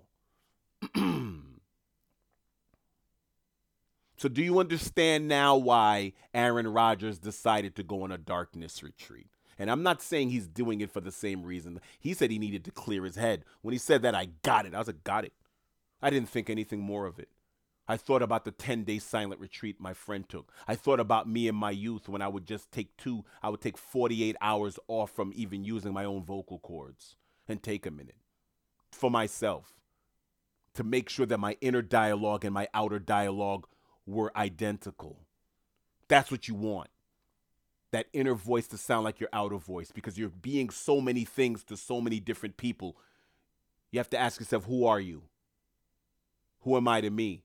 And so when I got to detox myself from the world and what the world demanded of me, I got me back. And I would do that every couple of months. It would happen several times a year. I would do that. It's like the same people go on detox and fast and cleanse from all the things that they ingest, all the things they put into their body, all the metals and the chemicals and the sugars and things. And some people fast every week, 1 day a week on Sundays. I used to fast on Sundays when I was working out at my most fit. I wouldn't eat all day on Sunday, and I would have a light salad for dinner. Maybe like sometimes I would only have maybe a piece of watermelon, like a big piece of watermelon, and drink water and go to sleep. And wake up Monday morning feeling like I can eat a whole moose whole, like boom, just jump on its back and go hang. That's how hungry I was. But I would do that because I was drinking protein shakes and I was taking, the creatine and you're stacking and your fitness and yeah, I got to have my branch amino acids. And I was saying to myself, all of this artificial stuff, if it has a barcode and if it comes in a container, it's probably not good for you. So give your body a break. So I would give my endocrine system, I would give my kidneys, my adrenals, I give them a Sunday break. We're not eating a thing. We're going to drink water and then we're going to have a nice big piece of watermelon, in the evening time, and that's it. And that's what I would do. And I felt that it helped because Monday I felt rejuvenated. I felt great. I was starving on Sunday, but I felt okay. I would use Sunday just to watch football. And sometimes I'd actually still go to the gym and I would spend that whole time stretching. Not one exercise, just stretch and drink water. Drink a fortified lemon water with honey, maybe a little ginger, something like that. And that's it. That's all I'd have. But that was my way of detoxing myself from all the things that I was ingesting. So with all the information people are ingesting, how are they detoxing themselves mentally and spiritually? How are they doing it? You may need to take a 10-day, you may need to take a 2 days off from using your voice and using your technology and just say, you know what? I'm not even going to read. I'm not going to do anything. People are going to say, what does that even look like? Guess what? Go back to your youths if you're over 30. If you're over 30, go back to your youth. What did you used to do? What did nothing look like? What did nothing look like? I'm not going to read anything. I'm not going to listen to anything. I'm not going to watch anything. What did that look like? Maybe you went for a walk. Maybe you went for a bike ride. Maybe you did go to the gym and you put on some noise canceling headphones with no music in it. And you're not listening to anybody's music. You're not watching anybody's television. You're not listening to anyone's platform. And all you're doing is saying, I'm going to focus on my body. Maybe I'm going to spend the whole weekend meditating. Spend the whole weekend just stretching. I'll spend it walking. And you tell the world, your world, you go, you know what? I'm going to be a little bit off the grid right now. I'm taking a second. Oh, all right, cool. Just wanted to let you know, just so you don't, you reach out. Don't think that I'm ignoring you. You give people a warning that are used to being connected with you, and you do it. Do it for yourself. Maybe you can do it for a day. Maybe do it for 8 hours. Maybe you get home from work or wherever from school and say, you know what? I'm not, and I'm saying don't go to sleep.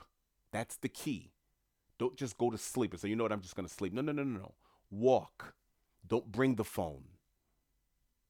Don't bring the phone. Don't bring the headphones. Don't bring anything. Just walk. Listen to the world around you. Don't look at your phone. Don't do anything. Just enjoy how it feels to have one foot in front of the other, or get on your bicycle or something, or go around a track if you live near a track.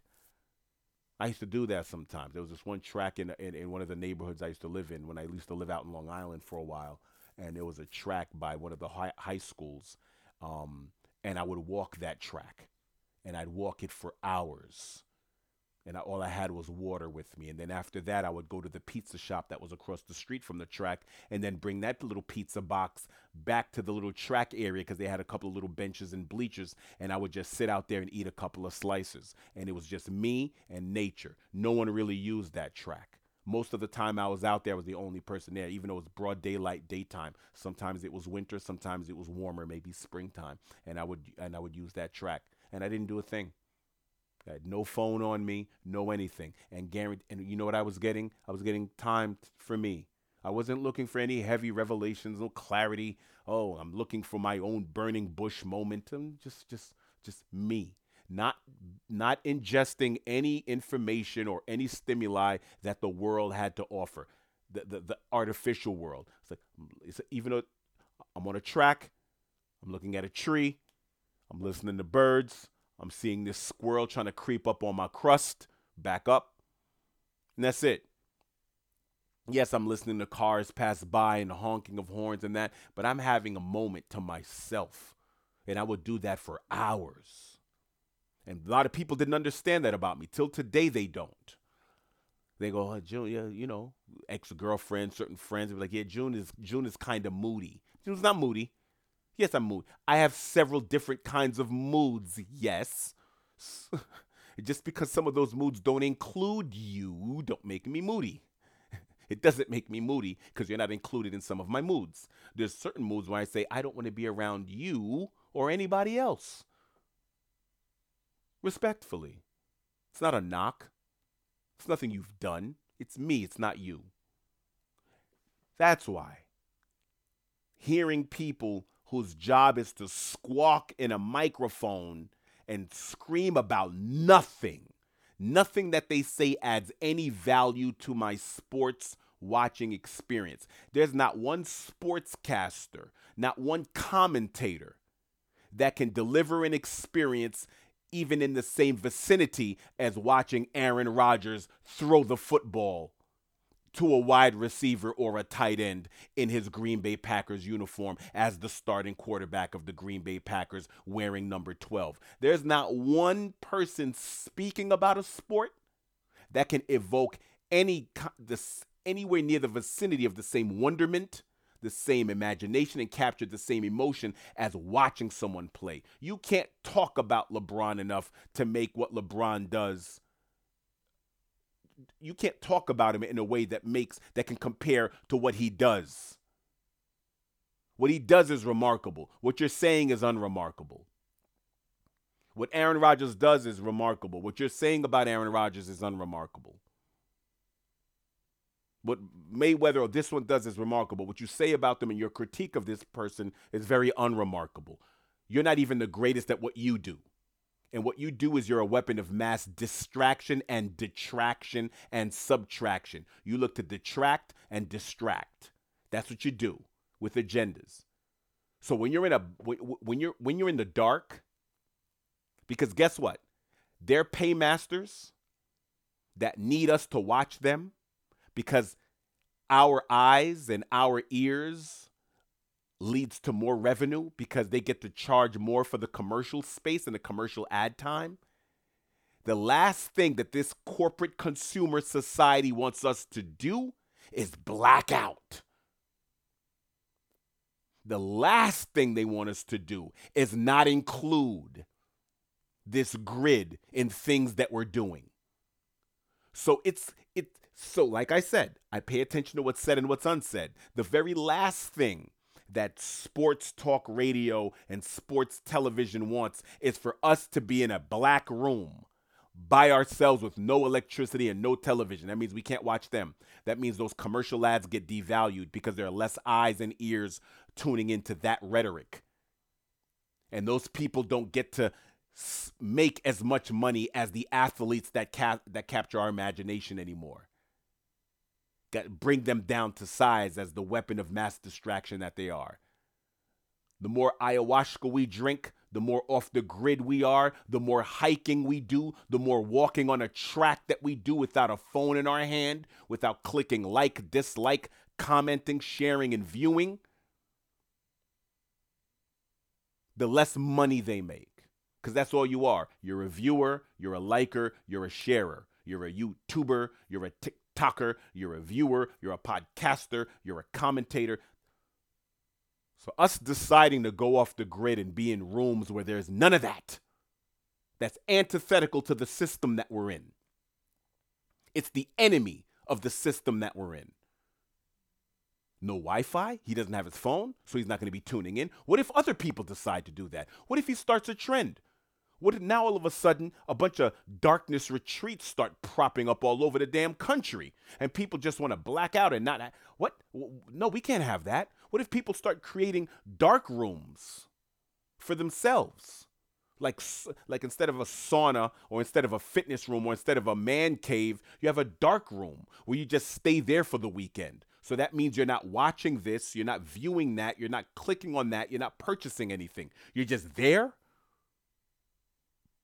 Your consumerized system, your mechanized system that wants to bombard you with as much information as possible so you get further and further away from you and get closer and closer to them, because that's what it is. Every time you're watching something, you're watching it on a mega multinational corporation.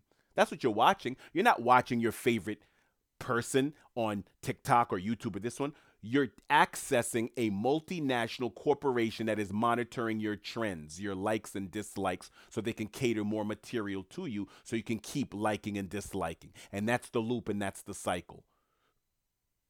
So when Silicon Valley execs who created this monster that we're in decide that they don't want their kids having cell phones and smartphones until they're 15, 16 years old, because these parents are multimillionaires. These parents are 1%ers, 2%ers, 10%ers who have access to all the information, all the behaviorologists, sociologists, psychologists, all the mental health professionals saying that, yes, this is rerouting their neural synapses.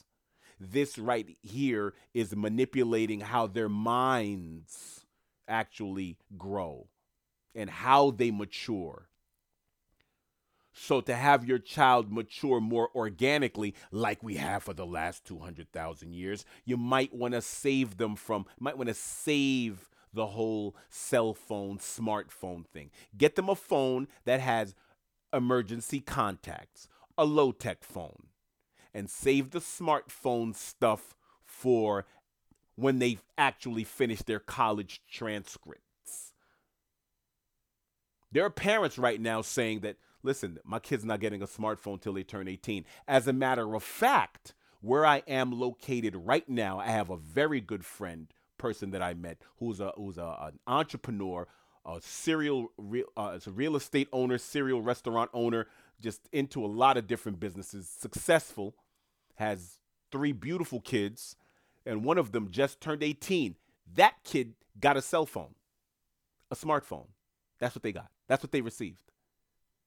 Not a car, smartphone. You hear what I just said? 18 years old. What's your gift? Oh, I'll get you that new Galaxy, whatever you want. Didn't have one their whole 17, 18 years on the earth. They had a regular low-tech phone, and it was just and the logic behind my friend was, what the heck do they need all of that on their phone for? Their job is to go to school. Their job is to do their chores. Their job is to do their hobbies and do the extracurricular activities that we all sanctioned. That's it. This phone, what's this phone for? What's this big? The phone's to call me. The phone's to have my number, my wife's number, her brother's number, and for us to call. And when we call, she picks up. That's it. Yeah, 18, you want to have that now? You know, she's a good girl. She's got straight A's. She's got scholarships. She's doing great. Okay, yeah. Now you can have a smartphone. But you've ingrained and imbued 18 years of a particular formula. I'm pretty sure she's not going to fall off the rails now.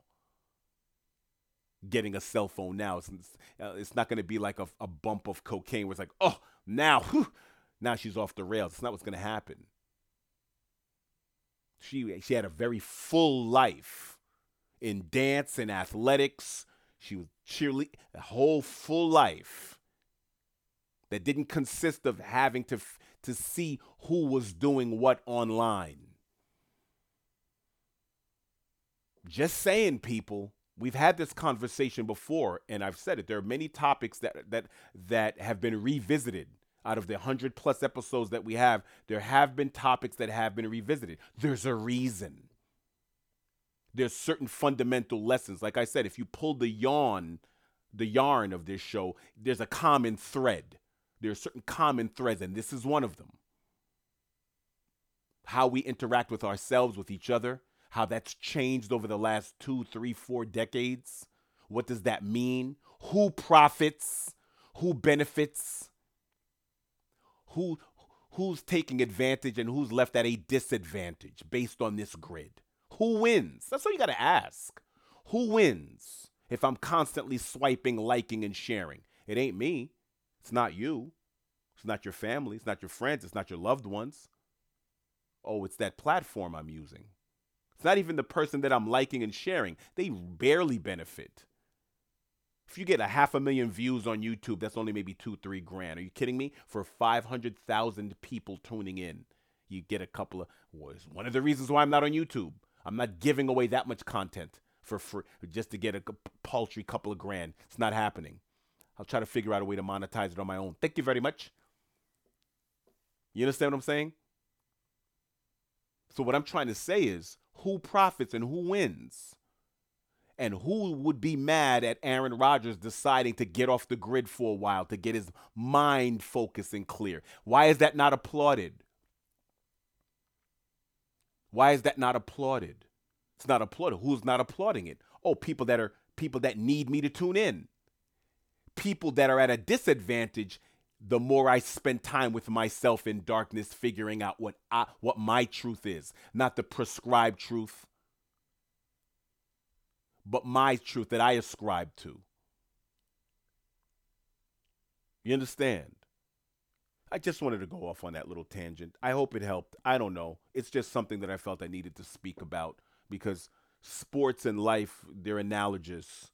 You know, people think that sports is an escape from the actual realities on the ground, and it's not. It's absolutely not that. It is ingrained and it's a part of who we are, how America treats its sports, who gets paid, who doesn't, who's liked, who's disliked, who's put on a pedestal, who's knocked off their pedestal, who's celebrated, who's applauded, and who's lauded for what and why, who's called a class act, which is the most cringeworthy phrase in American sports discourse. The class act, the unselfish, all of these terms.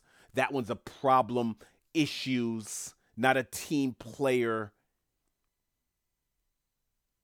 You're not allowed to be an artist. You're not allowed to, when you start acting off grid, this is what it turns into.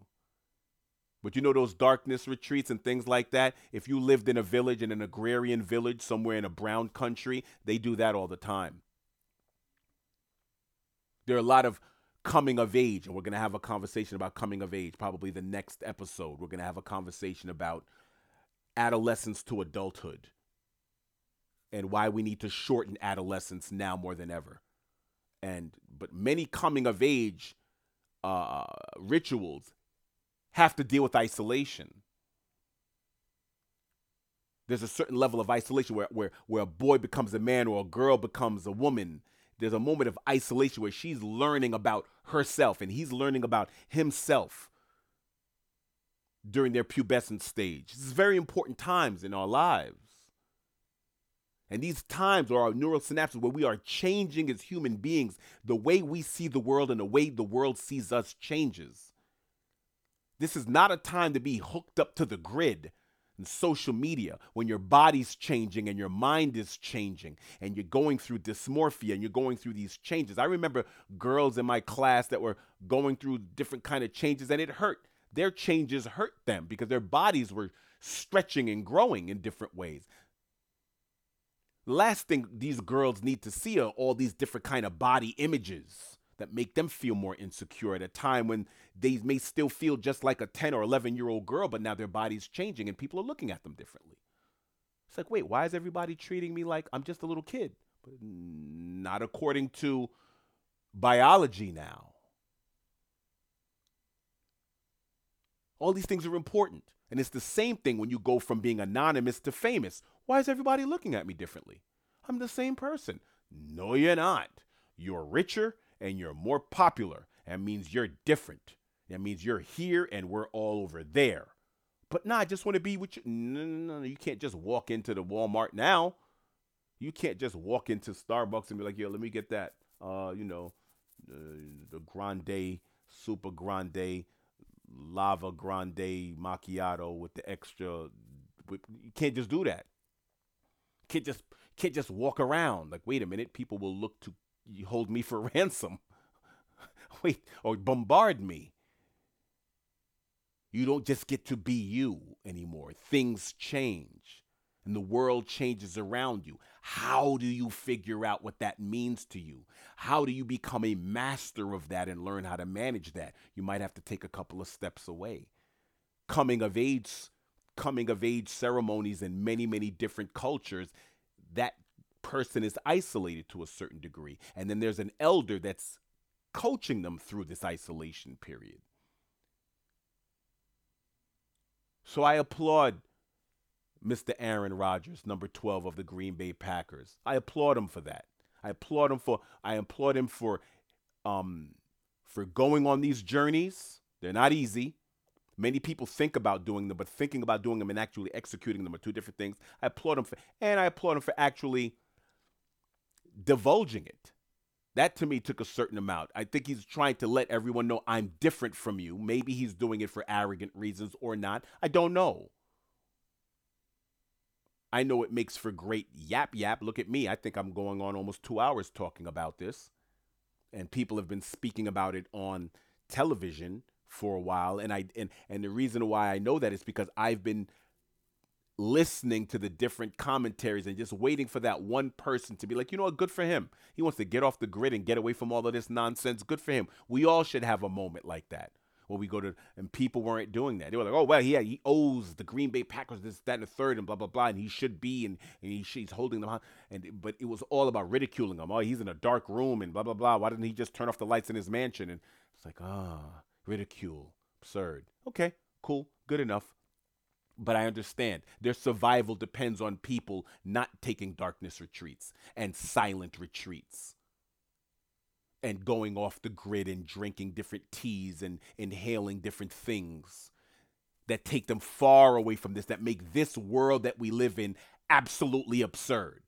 Because that's what it does. It diminishes this thing that we're in, and then we explore this other thing, something completely different than this, that's informing us that what we're going through is absurd.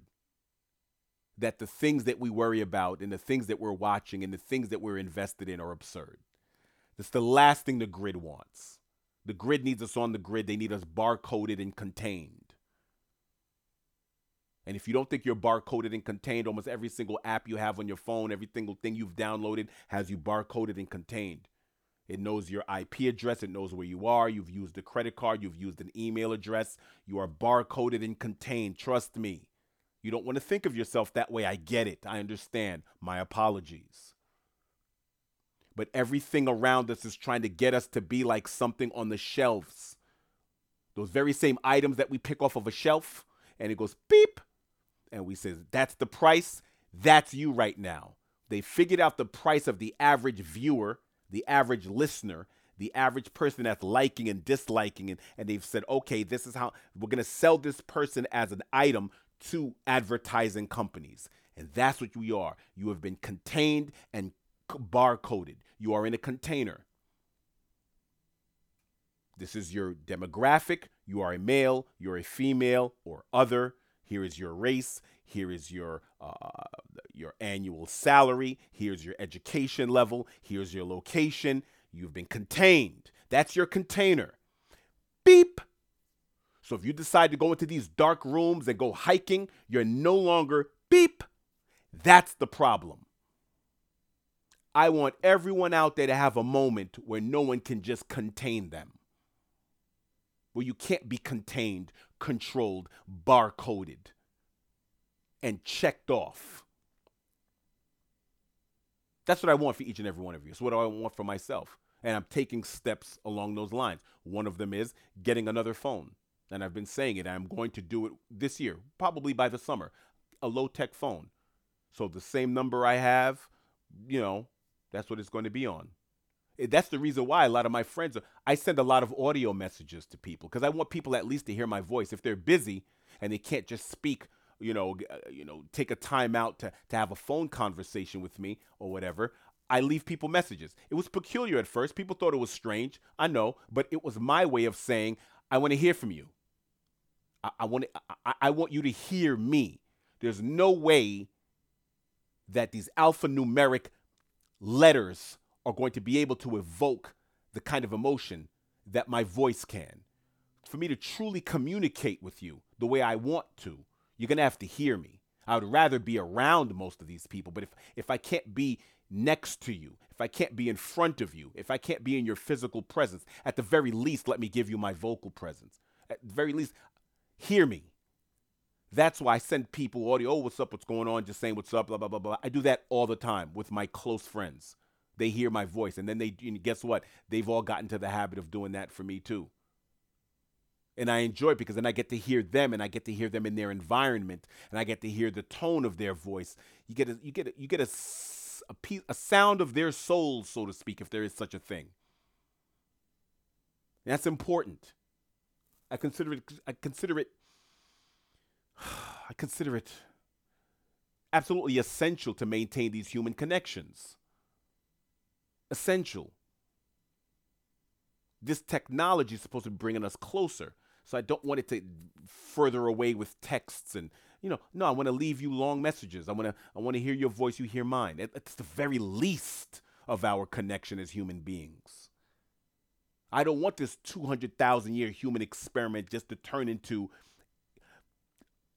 AirPods that are attached to our earlobe, and then sometimes we can get them surgically enhance ourselves to have our technology just be a part of us all the time. Because guess what? I've been reading the journals, people. I've been reading the journals. We're right there, not around the corner. This isn't 5 years away. Let me put it to you this way. If you started high school, if you're in high school right now as a freshman, before you get to college, before you're a senior, you will have certain augmented technology that is just attached to you. You don't have to take it off. You don't have to take off the thing. You will be the Bluetooth device. And all that comes with that. The cancers, the sicknesses, the anxiety of taking it off. I was connected, and then you're going to be sitting there across from some, daytime talk show host with their hands folded and leaning towards you with this look of empathy and concern while you tell the story of how you were addicted to your AI technology that you've surgically attached to yourself. Yeah, that sounds crazy to you? Really? Have you taken a look at what people are doing to surgically enhance themselves these days? Okay. Don't go look it up. Don't take my word for it. Go look at the studies. The studies are out there.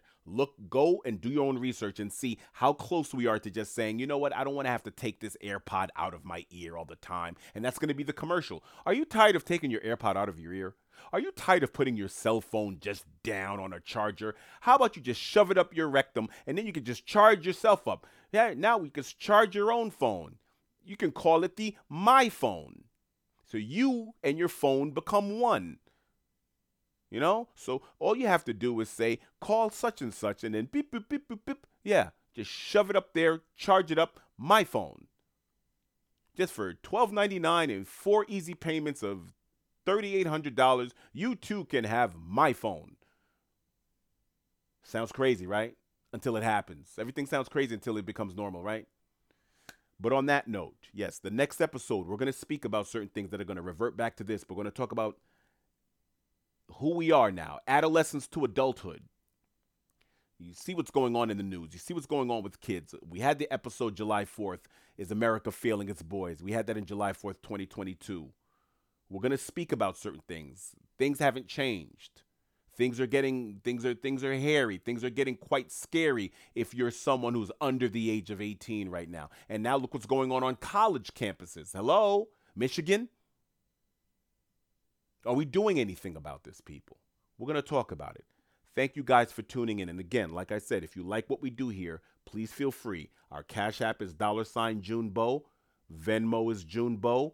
And our Zelle is juniabobbrun@gmail.com. Until we speak again.